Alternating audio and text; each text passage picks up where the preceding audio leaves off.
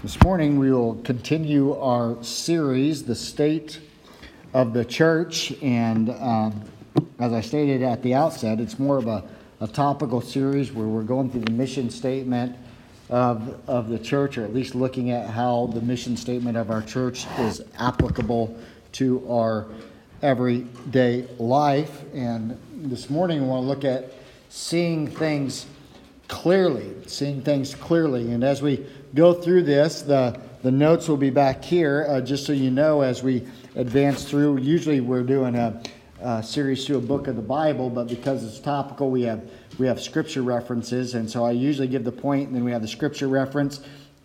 Scott will go back to the point, so you're not missing the point, hopefully, as he goes back to it, and if you want to fill it in, because he went to the scripture reference so fast. So that's just a little side note for you this morning.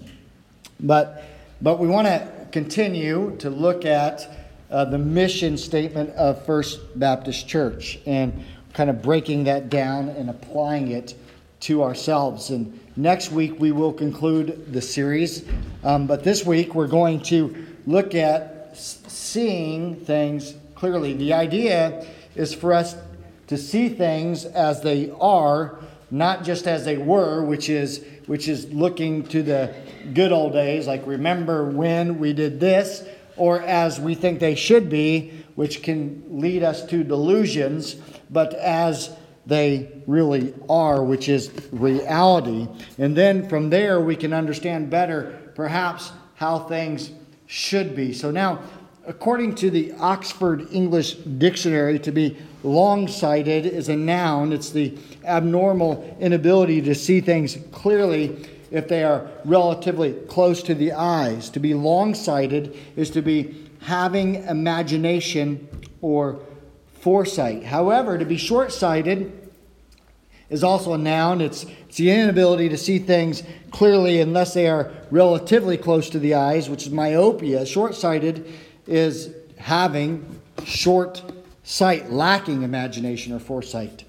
Derivatives, short-sighted, adverb, short-sighted. So it's not seeing things far out or having no imagination. Which one do you think the church should have? I've often wondered why it's easy for churches to lose sight of the mission. I've also wondered what it looks like to see the glory of God fully alive in a church. So let's remind ourselves of the mission we've been studying. First Baptist Church exists to glorify Jesus Christ by calling people to know Him, to grow in Him, and to show Him to others. Here's what is often the problem. We don't see what it is that we're inviting people to. I don't know how much you've thought about that, if any. But we need to seriously think about this on a deeper level than perhaps we ever have. Think about this, church. Let's say that you have a ticket, an extra ticket to a ball game. We're going to pretend like, you can go to the Bears playoff game and you just so happen to have an extra ticket. Or an event, you have an extra ticket that perhaps is costly, where you have to pay money in order to go to the event. Would you have any problem inviting someone to go with you and take the extra ticket if you're not going to use it? Probably not. You're going to say, well, hey, do you want to go to this game with me? Do you want to go to this with me? This ticket costs $200. It has value. And we wouldn't have any problem inviting someone. So why is it easier for us to invite someone to a ball game or a concert, or we invite someone to go out to eat? Hey, you want to go out to lunch? I'll buy. We don't have problems with that, but we have such great difficulty inviting people to Jesus. And I actually know the answer to that question. One of those is something we do. You just go to a ball game. You just go to an event. You just go to a concert. Something you do. The other requires a life commitment. And so this morning, what I thought we would do is look at 7 offers that Christ has for us to enjoy. And when we're able to see what he has laid out for us, I believe it should be easier to invite people to connect with God because they're being invited to something far greater than they could ever really imagine. And so the first thing I want us to see is this: God offers closeness. God offers closeness. The book of Revelation, the end of the Bible, Revelation chapter 3, verse 20. We read, "Behold, I stand at the door and knock. If anyone hears my voice and opens the door, I will come into him and eat with him and he with me." Now, this verse in Revelation is not an appeal to the lost to be saved. The verse is not speaking to the lost as if Jesus is standing at the door of a lost person's heart and knocking and hoping that they'll just open the door. I know this is how many in modern day evangelism use this verse, but the verse has nothing to do with that. But in the verse we do see Christ making a tender plea for closeness. I like how James Boyce explains it in his commentary on Revelation. He says this: Christ is knocking at the closed hearts of those who are his, but who have turned their backs on him and shut him out of their complacent, self-satisfied, worldly Christian lives. The knocking Christ is an image not of Jesus calling unbelievers to give their hearts to him, but of calling drifting, worldly believers to sincere repentance and renewal. This is written to the church at Laodicea, which was lukewarm. If you've read it, you know that the Lord says, "Because you're lukewarm, I will spew you out of my mouth." Perhaps you have seen the painting by Holman Hunt. It's called "The Light of the World," which hangs in St. Paul's Cathedral in London. It depicts Jesus at the door. Vines have grown against the door, and it shows that the door has rarely been used. And Christ has his crown of thorns on and a lantern in his hand, and the other hand is raised to knock on the door. A friend had complained to Hunt that there was no doorknob, but Hunt said that was the point. The door had to be opened from the inside, which shows that Christ's desire for his church to show effort in the relationship with him. Listen, church, God offers closeness. The challenge is that the church and as individuals, we would open the door to the closeness of Christ. He calls us today through his word, and he urges us to wake up and respond. We must put him first in every single aspect of our life. Look at the offer Jesus makes. If anyone hears my voice and opens the door, what's he say? I will come in to him and eat with him, and he with me. The offer is of this deeper communion with Jesus Christ. The offer is one of closeness with Christ. G. Campbell Morgan tells a story related to Holman Hunt's portrait of Christ at the door. A boy was viewing it and said, "Father, why don't they open the door?" His father answered, "I don't know. I suppose they don't want to." The boy answered, "No, it isn't that. I think I know why they don't. They all live at the back of the house." The point the boy was making is that there are those who come to church, but they have their minds on other things. Right? They're ready for the service to be over. Their bodies are present, but their hearts are not open. Jesus insists on being sovereign over every aspect of our life, sovereign over our priorities, over our affections, over our choices. Everything that we do is supposed to be submitted to Jesus Christ. He knocks not as someone who is begging, but as Lord of our life. And any Christian who fails to open wide the door of their heart will miss out on the closeness that Jesus Christ offers. He offers closeness. He wants us to share with him. He wants us to become a part of his family. Non-Christians often picture God as someone who you don't get close to. You just serve him out of fear of not going to hell. And that is simply not the case. God is not just somewhere out there, but God is right here, right now. Even in this verse, look at what it says. "Behold, I stand at the door and I knock." It is Jesus coming to us. What is the call of the Great Commission? Go into all the world.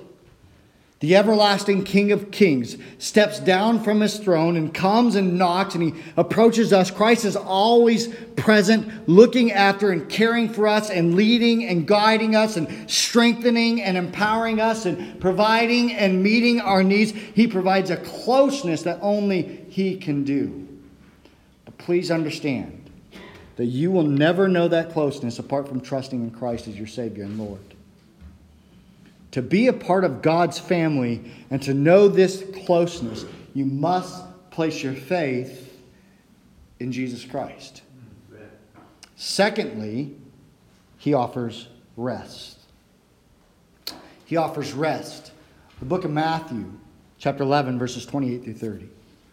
Says this, "Come to me, all who labor and are heavy laden, and I will give you rest. Take my yoke upon you and learn from me, for I am gentle and lowly in heart, and you will find rest for your souls. For my yoke is easy and my burden is light." You know what I enjoy? A good night's rest. There's nothing like it.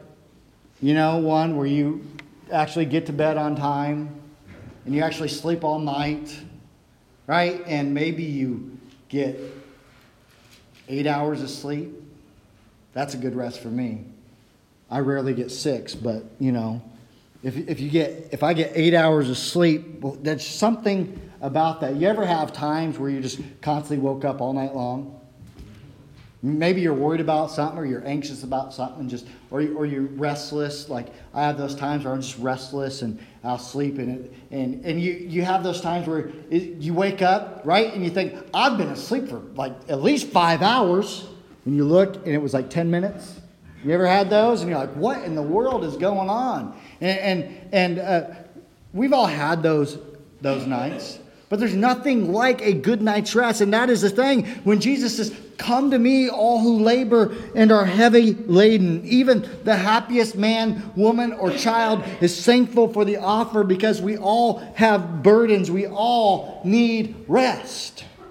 We have burdens for friends who are sick and maybe with a disease, something like cancer. We have been burdened for other people's marriages. We have been burdened while trying to do our job at the workplace and feeling like we're stuck. We have been burdened because we can't seem to get a good night's sleep, and we are always exhausted, and we have burdens. And Jesus says, "Come to me and find rest." The truth is, we do sometimes have things that keep us up at night. It could be a problem at work. It could be something wrong with a family member or spouse. It could be a relationship. It could be our finances. It could be any number of things. But often what exhausts us most is not knowing the truth in life. Let me just say that when we come to God, our spiritual worries are over. He supplies the gifts that we need to complete His work, and that is why His yoke is easy. The yoke that Jesus is referring to here is the yoke of the law. When He says it's hard, Jesus is talking about the common folks who are growing so weary of trying to keep the law, and they were constantly being burdened down by the law. And He's saying this burden is heavy. It will wear you out. And even though the rabbis of the day, they spoke of the yoke of the law lovingly, it was the exact opposite. Jesus said the scribes and Pharisees used the law to put heavy burdens on the backs of people. Paul said the law puts a burden around the neck of the disciples that neither them nor their fathers could bear. And he calls it a yoke of bondage. You see, what would happen is the rabbis of the day would concoct all sorts of laws that were meant to ensure that no one ever broke the law. And so they would make up a law so you didn't break the law. Let me show you how this progression looks. And I might get myself in trouble here, but that's okay. I do that often. But let me show you how the progression looks in modern day society of making laws so you don't break the law. So we believe that drunkenness is a sin. It's sinful. Scripture clearly makes that appeal to us. Some would say, therefore, You shall never drink alcohol under any circumstances. So that's the first invented law. We're good Southern Baptists, which is why we have grape juice for communion. You should never drink alcohol under any circumstance. That's an invented law. Now, it is best to avoid temptation and appearances of evil, so you can't use alcohol to cook with, because that is an appearance of evil. That's the second invented law.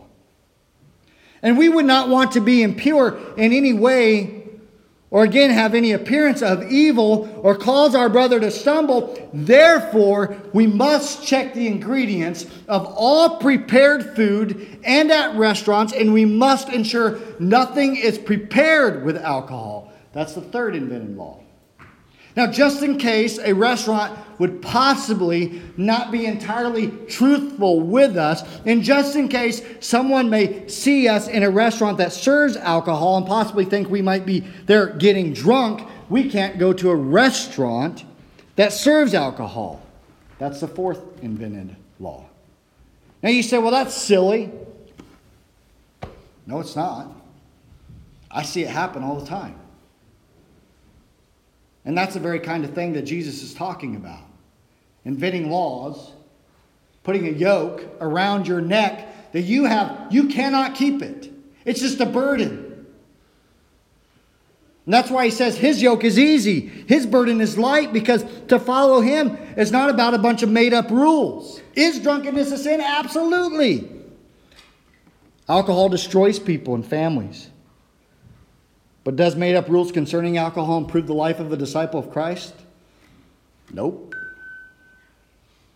The rabbis had all kinds of imaginary rules that you had to follow. Rules about tithing, rules about eating, rules about the Sabbath. What constituted work? Well, if you do this, this is work.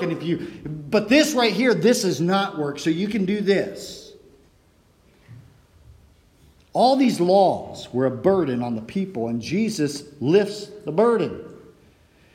Jesus says, come and learn from me. Learn of grace that releases you from the bondage of the law. And as we surrender to Jesus, there is no more bondage to the spiritual burden that shackles us. It is not about having no burden, but it's about the burden being light and about it being the right burden. And it's a labor of love, because we love Christ, we obey Christ, and his commands are consistent, and they are true, and they are clear. And when we come to Jesus, there is a peace which passes all understanding, and believing in him, we experience joy in him. There is comfort in which the world cannot give. Through him we can bear the trials and the persecution, because he and he alone gives us the hope of glory. It is indeed in him that we find rest. He gives us rest. You will not find rest in any other place other than through Jesus Christ. Thirdly, he offers adventure. He offers adventure. And Jesus said to them, follow me, and I will make you become fishers of men. Do you know what's great about following Jesus? You never really know where you're headed. You just don't know. You don't know where you're going to end up. I mean, here's these dudes just fishing, and Jesus walks by and he says, hey, come follow me. You know what's exciting about following Jesus? When we least expect it, he sends someone in our lives to minister to, or he shares an unexpected blessing. Have you ever wondered why the disciples left everything and followed Jesus? They left everything they knew, and they followed Jesus. And it's not like they hadn't heard about him, right? They probably had heard about him. It's not like just some random guy walked by and said, hey, come follow me. And they're like, all right, and went with him. But what I do find interesting is that we don't read where any of the disciples were saying to Jesus, hey, Jesus, before we follow you, where are we going? They don't say that. He didn't even tell them. He just says, come follow me. They didn't ask. Oh, well, where are we going? They said, okay. And here's the deal. We have no record of Jesus performing a miracle for them. We have no record of a debate where these disciples were looking on and saw it. We have no record of trying to persuade them. It's Jesus just says, come follow me. He didn't say, take an exam on theology to prove your knowledge of the Torah and then come follow me. Jesus searches for them. He finds them and calls them to follow him. It entails a risk of faith, and faith must be an act before it's a belief. Only as Jesus is followed can Jesus truly be known. You know why they followed? They were visionary. They were looking for the Messiah, and they were ready to follow him no matter the cost. They were willing to sacrifice everything in order to follow Jesus. Yes, Jesus finds them, but there is only one thing that they can do, and that is to respond to the command of the words of Jesus Christ, and they follow him. Here's the thing, church. Few people are willing to sacrifice everything to join Christ on the adventure. Jesus calls you and I to invest our life, not to waste it. I don't want us to miss the primary call that Jesus is giving right here. Did you notice it? He says, come and follow me to become fishers of men. Not to become teachers or preachers or counselors or administrators or builders or fundraisers or anything else, but to become fishers of men. Now, I'm not saying that there is anything wrong with doing those things, but even these must be abandoned if they become encumbrances that prevent you from heeding the call of the adventure of discipleship with Jesus Christ. You see, while you are doing them, the call is to be fishers of men. Look at the words. It says, I will make you fishers of men. And the Greek is even more nuanced because it says, I will make you become fishers of men. How easily we obscure and camouflage the evangelistic ministry of the church. Listen, church, our ministry is to be fishers of men. And let me say it clearly that this is the great adventure that we get to be on. One last note, this adventure happens in community. The work of Jesus consisted in forming a fellowship. And in that fellowship, the call of Jesus is heard and obeyed. In this passage of Scripture, the community that Jesus is forming is not a nameless, faceless community. They all have names. There's Simon and Andrew and James and John. Listen, it's vital to understand the first act of Jesus' public ministry was to call 4 fishermen into fellowship with himself. Jesus offers adventure, but it is not in isolation. Your adventure is in community with other people. Fourthly, he offers us purpose. He offers us purpose. More than just taking us on an adventure, he wants to fill our lives with purpose. As I said in the last point, he told the disciples that he would make them become fishers of men. The life to which Jesus calls disciples requires a fundamental change of perspective. To have in mind the things of God rather than the things of self. It is a life purpose. Christ doesn't destroy their calling. He converts their calling. He doesn't destroy our calling. He converts it. Right? He says, you were once fishermen who caught fish, and now you will fish for men. You have the gift of music? Then sing for Jesus. You have the gift of speech, then become a preacher of salvation. You have the gift of sympathy, then minister to the sick and needy in this world. Perhaps you would say, I have the gift of building stuff. Then build the church, do the work on the church, and work for people in the church of God. You're a servant, then be a bondservant of Jesus Christ. You see, our Lord never destroys our gifts. He simply takes those gifts and He consecrates them and exalts them for His glory. The essential work of Christ is in the form of a fellowship, and within that fellowship, the call of Christ is heard by us and obeyed. All combined for a primary purpose, and that purpose would be that we would share the good news. You know what our purpose is? It's just like the disciples. Our purpose is to be fishers of men. We are saved to share the gospel. These men at once began fishing for men. Andrew went out and he called his brother Simon. And John went out and he got James. Are you fishing for men? Have you ever, in all of your Christian life, have you ever led anyone to Christ? Ever? Have you ever sat down with somebody, walked them through the gospel, and led them to the Lord Jesus Christ?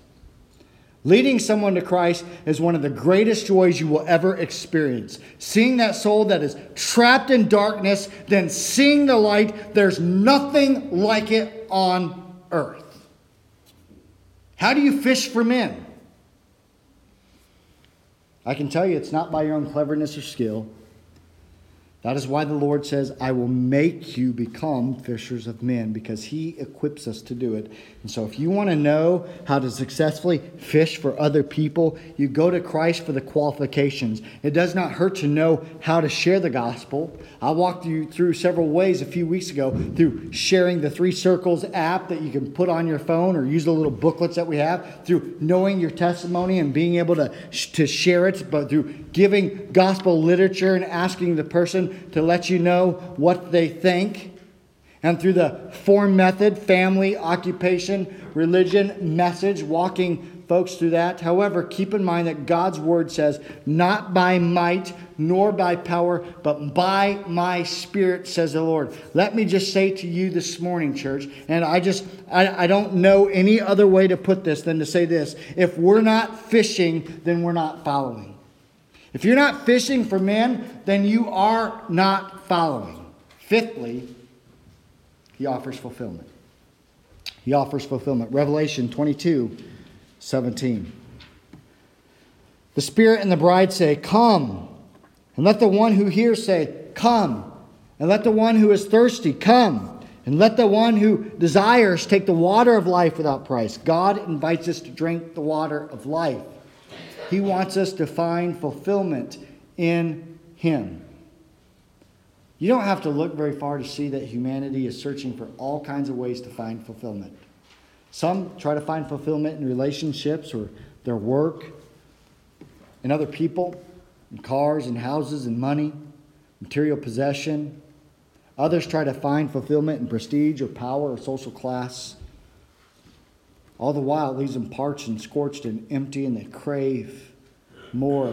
They have a burning, and they're laboring and sweating. And all those who need the refreshment and satisfaction and renewal will find it only in one place, because our fulfillment is found only in Christ. I love what Alexander Maclaren had to say about this passage. He made note of 3 vital points made by Jesus' offer of the water of life. First, where it does not run or is not received, there is death. Sin involves a living death and finds its end in the eternal death of God's final condemnation. One escapes the cure of death only at the cross, where Jesus offered His own death to pay the penalty for sin. He therefore said, whoever feeds on my flesh and drinks my blood has eternal life. Second, the water of life offers spiritual satisfaction now. Think of a hot, thirsty day when a cool glass of lemonade is placed in your hand and it passes down your throat. That's the spiritual satisfaction that Jesus offers you. Jesus said, I came that they may have life and have it abundantly. Jesus gives the blessings of righteousness and peace and joy in the Holy Spirit. The very blessing that humankind desires but cannot gain apart from Christ. Through faith in him, we are reconciled to walk with God as beloved children and know the power of grace in our lives.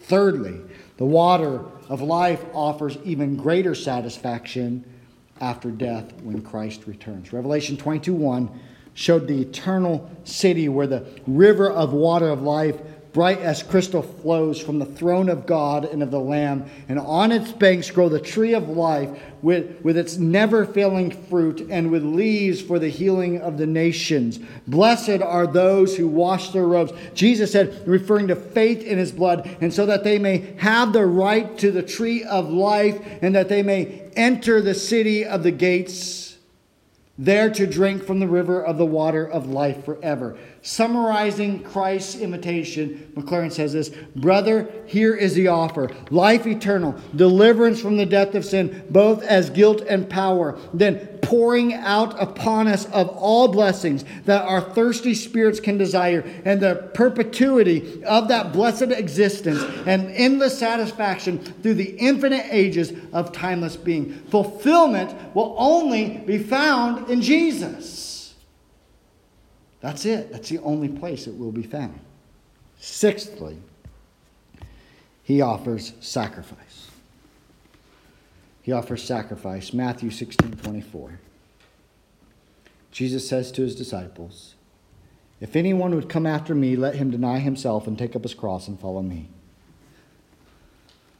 Every one of us is called to deny ourselves and take up a cross every single day. Once again, Jesus took the steps before us because he denied himself and he literally took up his cross. What have you denied yourself of in order to advance the cause of Christ? Is there anything that you've denied yourself in order to follow Christ? To the Greek, a crucified man was utterly humiliated. To the Roman, a crucified man was evil and powerless. To the Jew, a crucified man was cursed by God. But Jesus said the cross and the resurrection are first God's word of life and second God's paradigm for discipleship. The disciples knew what it meant to take up their cross.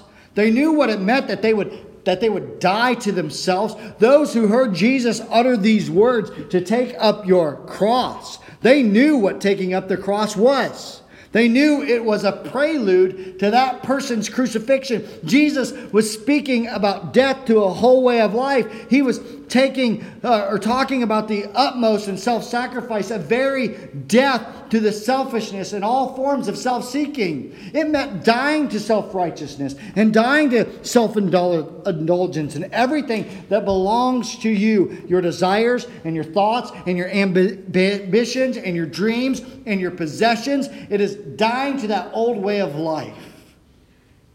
But at the same time, you take up your cross. The disciples knew carrying your cross meant that you are a dead man walking. Don't miss the force of his cross. There is a cross for every servant of God, and when you come to follow, we should not miss the present imperative. It is, let him keep on following me. Jesus is talking about discipleship. It's a whole way of life. Taking up a cross is not something that you do once and then it's forgotten about. Well, I took up my cross, it's out of the way. Luke tells us take up a cross daily, Luke 9:23. Make no bones about it. In order to follow Christ, it means that we must surrender our will, our desires, our purpose, our designs, and our resolve to Jesus. It is the deliberate and intentional choice to abandon all that we are in order to follow all that he is. It means a total pursuit of Jesus Christ. It means that you're walking in his footsteps and obeying his words and you're adhering to his ways. It means that you're trusting in his power and that you're living for his praise. It means that we will disown, disregard, forsake, renounce, reject, refuse, restrain, disclaim, that we will do without. It means that we will say no, not to something but to ourselves. It says, hey, I am going to say no to me. And it goes beyond that. not just saying no to self. It does require that, but it means that you say yes to Christ. It means that He rules and reigns every single aspect of your life. Finally, and lastly, it is this. It is a party. And some of you are like, what? It's a party. Matthew 22, verses 1 and 2. And again, Jesus spoke to them in parables, saying, the kingdom of heaven may be compared to a king who gave a wedding feast for his son. So, if we go to a party, it may last a few hours. In Jesus' day, that party would last for days or even weeks. Jesus is starting off this parable by talking about a king who's having a wedding feast for his son. Any royal occasion would be notable, but the wedding of the son would be especially significant. And Jesus says nothing about the preparations that went into making the feast possible, but it would be expected that the king would put on a magnificent banquet. And it would also be expected that people would be very glad to receive an invitation and would make a point of being there. Now we know if we read the rest of this parable, that is not the case. Because the first group that gets invited rejects God's offer, which is rebellion against God and will be eventually punished. The second group that gets invited reveals to us that both the good and bad people can enjoy God's offer. However, when you come, you must come in truth, ready to stand before the Lord, and that can only happen by faith in Christ, who gives His righteousness to us by living as His disciple.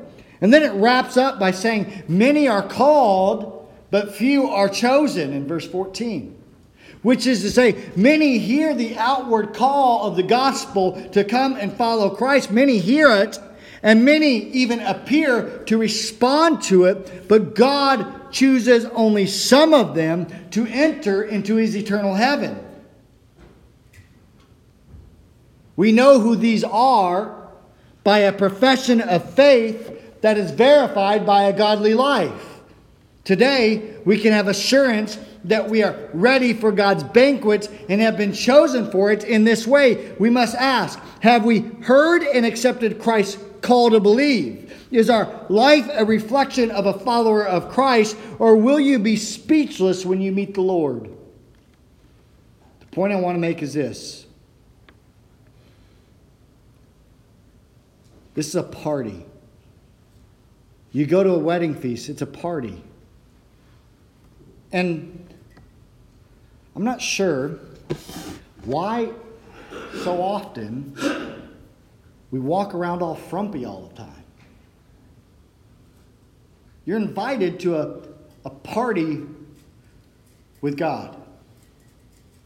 And that terminology doesn't seem to fit. You know, I was watching a news program the other day, and they had a panel on there. It was like 3 videos of people panned in, but when one was talking, they were showing all 3.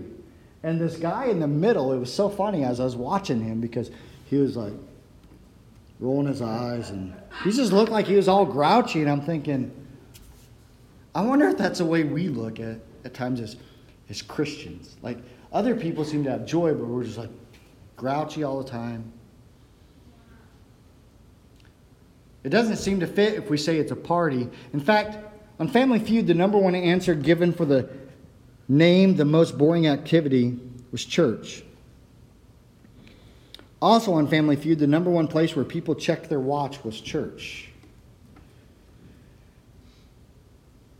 And it makes me wonder, why is it that we think church is boring or dull? And here's what I think. I think we often confuse fun and celebration. Sometimes I think we get all sidetracked and we think it should be all fun. And if it's not fun, then I'm not going, because it's not fun.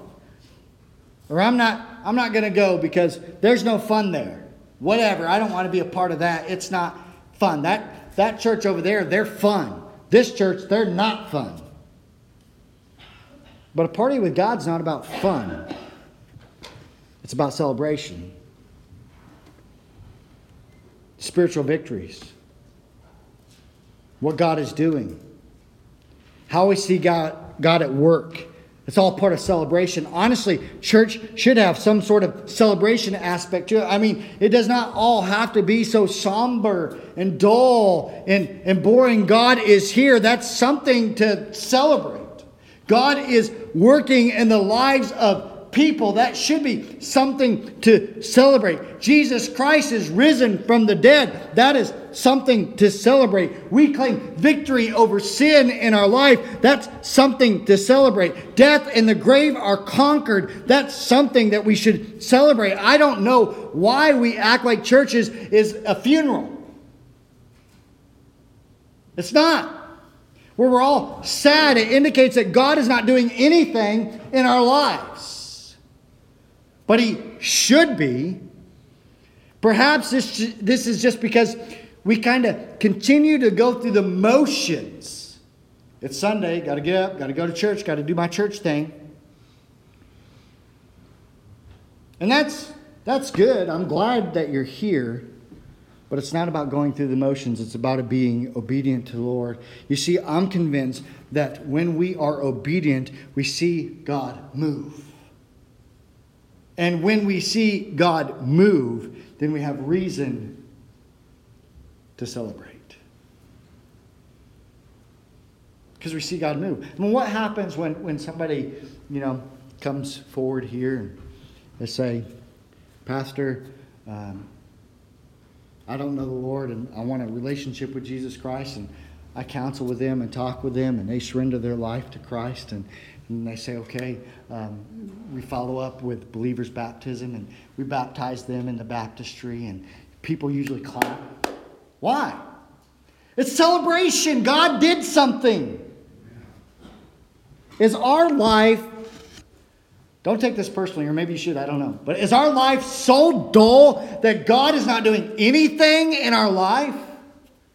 I mean, we come in here on Sunday, it should be a reflection of what God has done in our life throughout the week, because that's what church is. The primary job of church is to equip the saints to do the work. That's my job, to equip you to do the work, that you then go out and do the work, and then we come back and we celebrate what God did, and then equip you and you do the work, and we come back and we celebrate what God did, equip you to do the work, come back and celebrate what God did.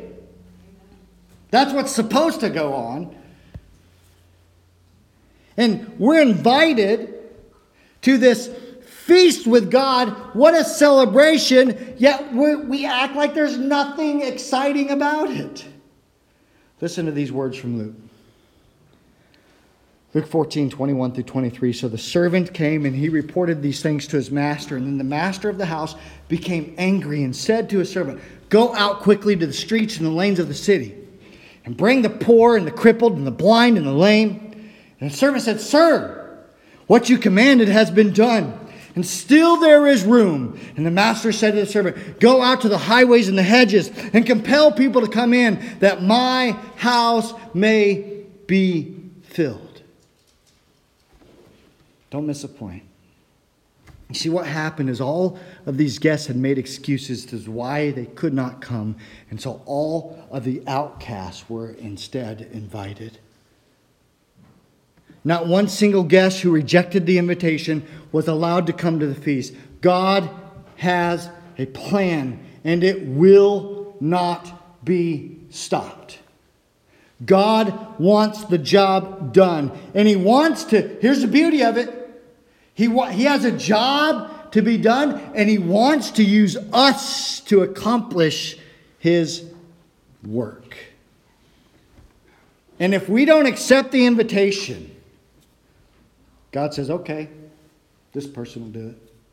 His plan will go forward, with or without you. Don't think for one instant that God's plan depends on you, because it doesn't. Oh, but He wants to use you. But you're not going to cancel it, and you're not going to postpone it. You either respond or you opt out.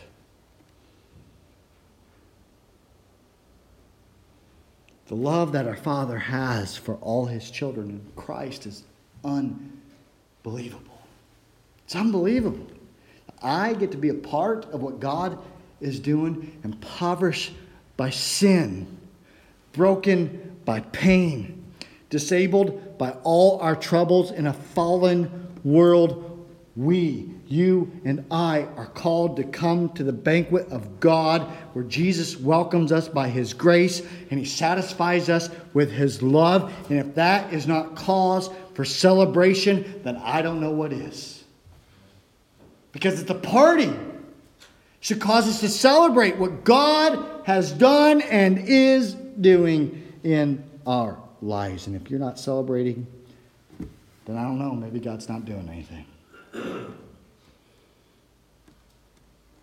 Are you seeing what Christ is inviting people to? Or are you missing out? Let me ask you an honest question this morning. Has your life been so wrapped up in you that you haven't even noticed what God has laid out for you? What I mean is this: have you been so focused on what you want and your desires that you've completely missed out on what God offers? And maybe you've seen everything that God offers, but you think it's for someone else. It's not for you. Or you're too distracted right now. There are two ways that you can respond this morning. First, perhaps you realize that you're not inviting people to be a part of what Christ has to offer. Are you inviting others to Christ? Are you sharing Him with other people? Are you fishing for other people? Maybe you're not. You need to respond and say, okay, God, I'm called to be a fisher of others. I need to be out fishing. Secondly, maybe you realize this morning that you are not taking part in what Christ has to offer. You're just going through the motions. You're just doing what you've always done because it's just what you do.